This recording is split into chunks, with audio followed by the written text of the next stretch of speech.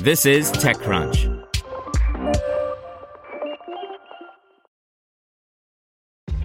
This episode is brought to you by ShipStation.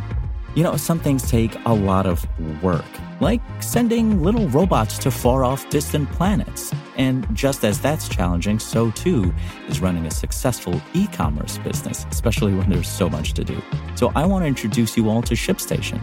Now, I love using ShipStation because of its easy-to-use dashboard, which makes managing orders and printing labels a breeze and super smooth. Oh, and the customer service is just out of this world.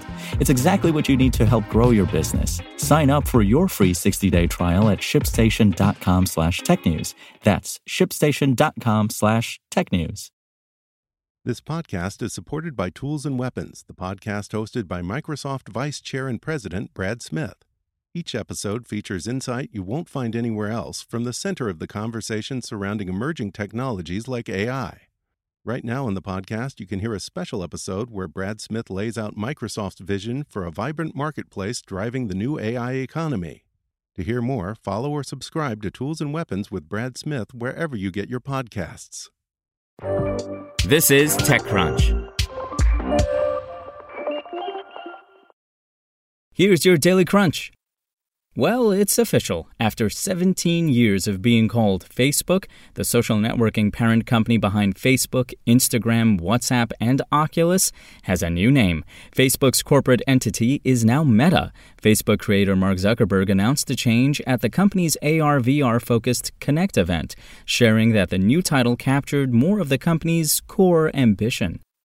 In other news, TikTok is testing a new in-app tipping feature on its platform that would allow creators to accept money from fans outside of TikTok live streams, where gifting is already supported. The company confirmed the feature is part of a limited test for the time being and is not yet broadly available. And Apple has now launched a beta version of its App Privacy Report, a new feature that aims to provide iOS users with details about how often their everyday apps are requesting access to sensitive information and where that information is being shared. Apple explained back in June that it would include details about an app's access to user data and sensors, including the user's location, photos, contacts, and more, as well as a list of domains that the app contacts. Now let's see what's going on in the world of startups. OneRoof is creating a social network for residential buildings. The app has raised a small $1.25 million seed raise to carry out its vision. Next, San Francisco-based Hinge Health offers a digital solution to treat chronic musculoskeletal conditions. It now has closed on $400 million in Series E funding. And Dragos, an industrial cybersecurity firm, has raised $200 million in Series D funding. That's all for today. For more from TechCrunch, go to TechCrunch.com. Spoken Layer.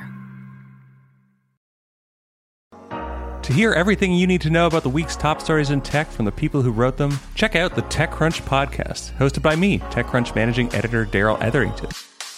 Each week we go in-depth on 2 or 3 of the week's top stories from in and around the startup ecosystem. And I'll be joined by the TechCrunch experts who covered them. They tell us why the news is so important and what they think matters most to you, our listeners, whether you're just interested in tech or that's where you make your living. New episodes drop every Saturday morning, so be sure to subscribe to the TechCrunch podcast wherever you listen to podcasts.